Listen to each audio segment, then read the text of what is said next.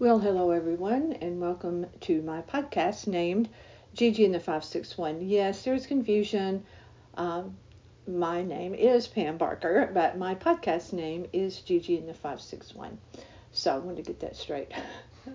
um, I have a guest with me again today. Well, he's not even really a guest anymore. He's here so much. Hey, Gary. Hi Pam, I'm just hanging out. Oh, yeah. Weekend's over, and I'm kind of glad. Yeah, it was. Mm-hmm. Yeah, you know how there are weekends that you just go, okay. That was one of them. But I really had fun watching uh, the Emmys last night. I do want to back up a minute and say just yesterday I read a really interesting piece with the singer and Emmy nominee person Ed Sheeran, and it really struck me because I thought, little does he know, or he may know, but what he wrote applies to so many industries, not just entertainment shows, because he included the Grammys, the Oscars, the Emmys, all of these award shows under this umbrella. And he's very grateful. He's a really great guy. I like his music. He seems very humble, and he wasn't being snarky or really hateful. He was just saying that after the last Grammys, he said what you find out is it looks so fun, and it isn't. He said it's really not. It's a lot of people being mad at each other and jealous and not really rooting for each other. And he said and then you wake up the next day and you're actually, win, lose, or draw, you're actually depressed. And he said even the after parties are not fun. And he said, he went on to explain, he said it's not necessarily the artist that are not wishing you to win and being filled with vitriol toward you. It's their entourage. He said in the center you have the entertainer, and then they're surrounded by their people, by their entourage. Those are the ones that are shooting the looks, the side eyes to other people. And he said it's a real shame. He said it's not that way in the UK. And he said basically, I don't really care because they're getting sloshed. They're having a party. And the Crown won quite a bit. We'll talk about that. And that is exactly what the creator of the Crown, at the very conclusion, when they won the very last award, he said, now we're going to party. Now we're going to, and that's kind of what, even though the time difference between the United States and Great Britain was vastly late or early, I should say, there, and they had to start shooting the next season of The Crown they're working on very soon. They were still going to party and they were having a good time, and I think that's was his whole point about how different the award shows are. And I thought, you and I have both won awards through the years in our careers. You have won national awards. I have only won awards within where we worked. You have won national awards. And let me just tell you, it's really true for business as well. You then have I won't speak for you. I had a target on my back. People were angry at you, and they it could be really quite ugly when you beat out other people. And I'm not saying that awards in business should necessarily be that way. Of Employee of the Year in the department, and the in the community, the awards that you win and things like that. It really shouldn't be that way. You should be happy to be, I mean, it really is true, to be nominated or to be included or to be recognized. And so I think it kind of isn't a good service to people in the business world to say, you're the best. Well, maybe I was the best yesterday and I suck today. So to say for the whole year that one or another employee is the best, I think is a disservice. Yeah, I think those kind of awards are very tricky in business. Mm-hmm. I agree with you. I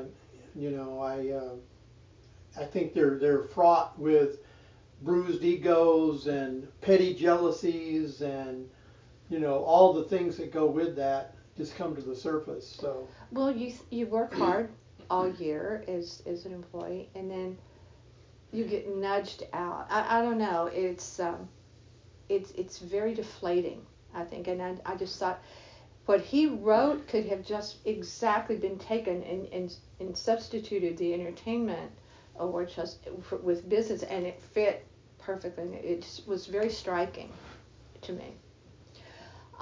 But let's move on to the Emmys. I thought Cedric, I like him anyway, Cedric the Entertainer.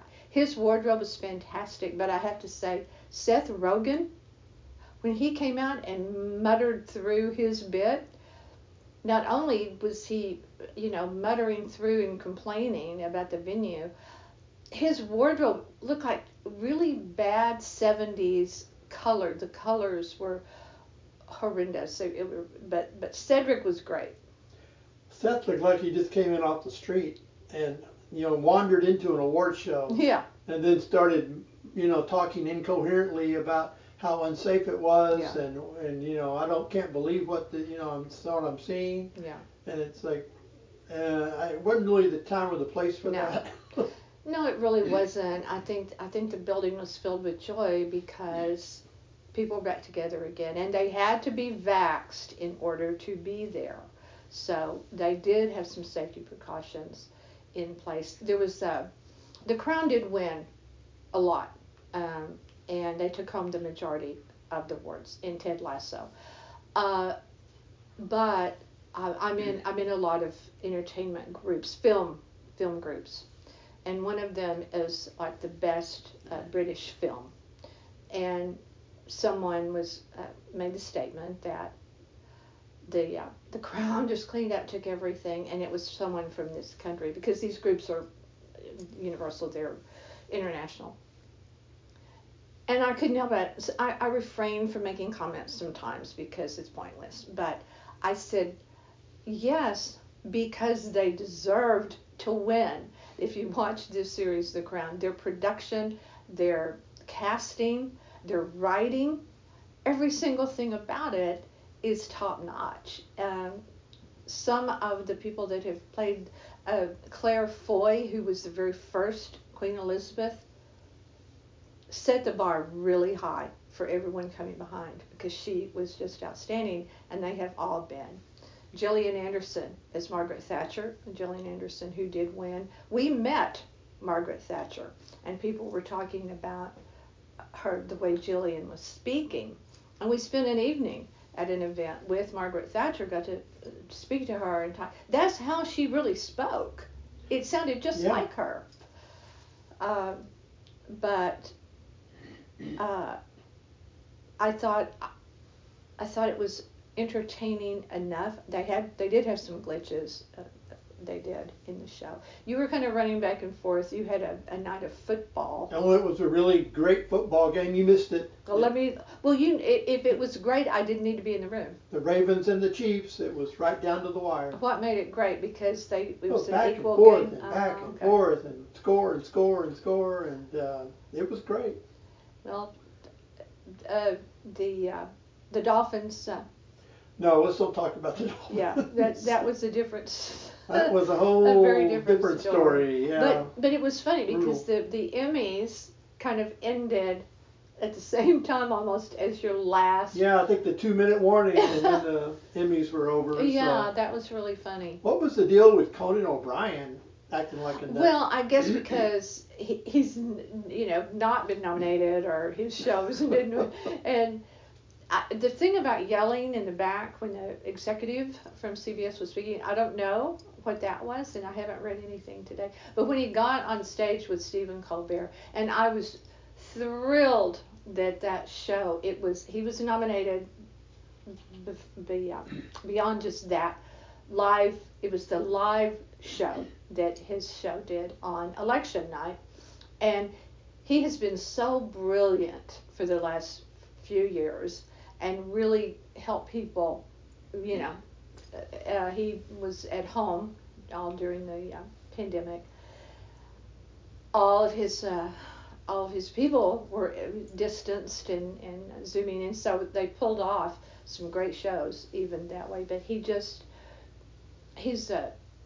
he is a brilliant performer of this kind of entertainment and just does it so evenly and well, and you feel like you could sit here like we're talking with him if he were in the room. You would, because he's smart, but he's also self-deprecating, which I absolutely love. That wins me over every time.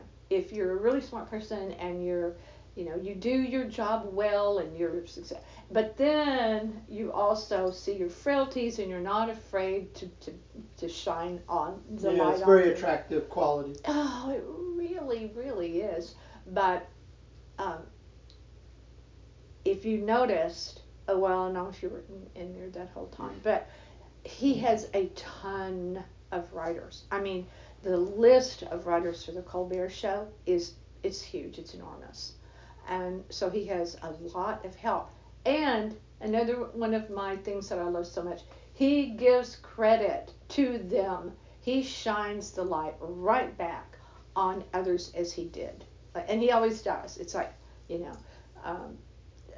he's just really good at doing what he does. And I hope he keeps on doing it for a long time to come. I was very happy to see that win. It was good to see the cast from Schitt's Creek. Yes, I missed that, but I did get to see a clip of it, and they're just brilliant. They are brilliant, and I wish them well. And as you and I were talking earlier today, what you were saying about Eugene Levy has always been for years successful. Right. Yeah, he's had a very successful career, kind of a low key successful career for the most part. Of course, people know who he is, but those Christopher Guest movies, they were they were kind of not fringe, but they were almost cult like. Mm-hmm. And but then when Schitt's Creek happened, it elevated him to a brand new place. Mm-hmm.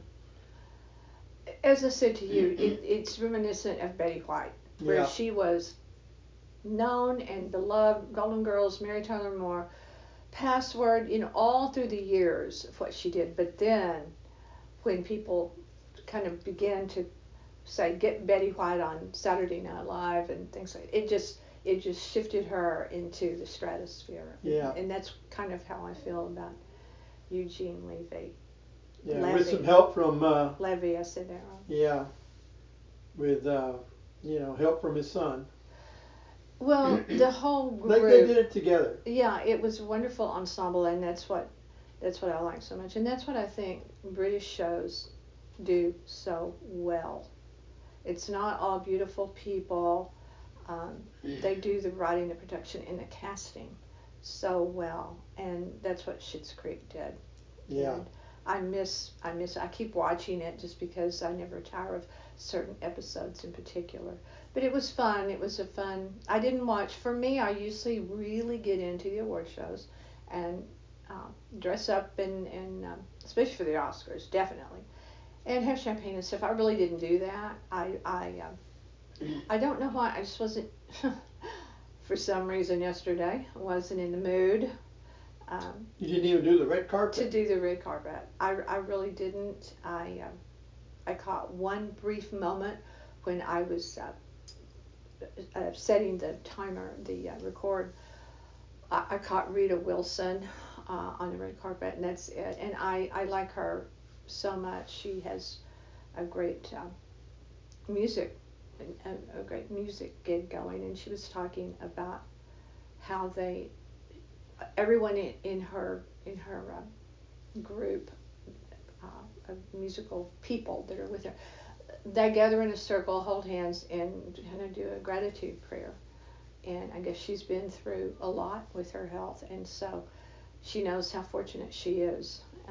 And many performers don't, and so that was they're complaining and they're whining, and but I thought that was really sweet and very kind. She seems very kind, but there were some really fun bits when Cedric will end on this, because I thought it had me in tears when he did the bit on Prince Harry, Meghan. Oh, that was brilliant. I mean, you're right. It just you had you rolling on the floor. It did. About just in the I can hardly get it out. The mental picture of Archie teaching the Queen how to dance, and then Cedric acted that out. I could not stop laughing, and I don't think the people in the room. I think it must be so tough to MC a group of egomaniacs, entertainers, who are wondering about the lighting. How do I look in the lighting, or their own insecurities, and they just can't let their hair down and well, something I read said the people sitting at the table from The Crown kind of winced at some of those jokes. Oh, about Harry and Meghan? Yeah. Oh, I didn't notice that. I guess I was laughing too hard. I really. So they looked uncomfortable. Well, the thing about, they talk about Harry, abdicating. Harry wasn't king. He couldn't abdicate. He's like a millionth down. He's what, seventh now, I think now. Charles, William, George, Charlotte, Louis. So he's sixth. Oh, did I leave out Charles, William, and then his three kids? Yeah. Now, right? Did I leave anybody out? He didn't abdicate anything. He said, "No, I'm ditching this scene for something else with his own life. I'm sorry that I don't want to trail around after William until my dying day." So apologies to the world that I've made you angry with me. But whether they, felt uncomfortable or not, I'm sure Harry and Meghan have zero to give about what any of them think. I'm sure that's right. Yeah, they're living it large. They're in California. But anyway, it was fun and a very different kind of Emmy for me. Like I said, not watching the red carpet or anything like that. So and really, to be honest, some of the shows I really don't know. We haven't watched Ted Lasso. We'll have to. I like the people in it. We just haven't. Hacks, whatever that is. Jean Smart is. She gave a very heartfelt acceptance speech. But I think Hacks sounds pretty interesting because it's about her character is a comedian in Las Vegas that people that I guess own her venue kind of trying to squeeze her down and out or something. And she partners up with kind of up and comer writer. So I think that is, if it's not, somebody out there listening, clue me in, but we'll have to find it. Yeah. We'll have to find some of these things. So anyway, that is our Monday podcast. I hope that everyone will go to northpalmbeachlife.com. Check out the Flagler Museum. You want to talk about that? What you put on there about that? Yeah, we made a little trip over there and toured. It wasn't our first time, but we spent more time, I think, learning about the history. Yeah. And so we came back, and there's a slideshow. So you could, if you haven't been to the museum, or even if you have, take the tour. It's a very short slideshow, and it gives a great representation of that historic museum. It's so well done, everybody. I really go to northpalmbeachlife.com and check it out because that place is just it was really built during the Gilded Age for sure, and they have preserved it so beautifully, including his private railroad car. Yeah, you don't want to miss that if you actually ever go to the Flagler Museum because it's in the back. You have to go outside and then into another. The pavilion. Yeah, into the pavilion to see, and it's very worth it. We would have missed it if it hadn't been for the kind of the docent. The docent made sure that we saw it. Was really appreciative of that. So, but besides the Flagler, we have a ton of stuff. Oh, Gary. Lots of stuff always on there. And it's easy to search and find. Many things are just done in photos. Yes. So yeah, come on, take a look. And we have a YouTube channel by the same name. Anything having to do with Gigi and the 561 will always fall under the umbrella of North Palm Beach life on YouTube because I don't have a YouTube channel just for this podcast. I don't need one, and I don't have one. But the podcasts are on many other platforms such as Amazon, iTunes, Spotify, but they're always going to be found on NorthPalmBeachLife.com. That's right. Gary also writes, I'm going to praise him a little bit more like I try to do, on All Things Cruise. He does a lot of writing there, so check him out on Thank All you. Things Cruise. You're very welcome. Thanks for joining me to talk about awards and disappointments and jealousies and the Flagler. Well, next time we'll talk more about football. And football. Let's don't forget we threw that in here. Yeah. Thanks to everyone. I appreciate you. This is Pam on my podcast, Gigi in the 561. Stay tuned. All right. Very good. I'm not feeling like a Gigi, so I'm trying to wean off saying I'm Gigi. So I'm trying to change that narrative a little bit. Well, It's the name of the podcast, and I like it just fine for that. yeah, I do. I like it just fine. But my name is Pam. You can call me Pam. You can call me Pammy. You can call me Pamela. You can call me bitch. Many people have.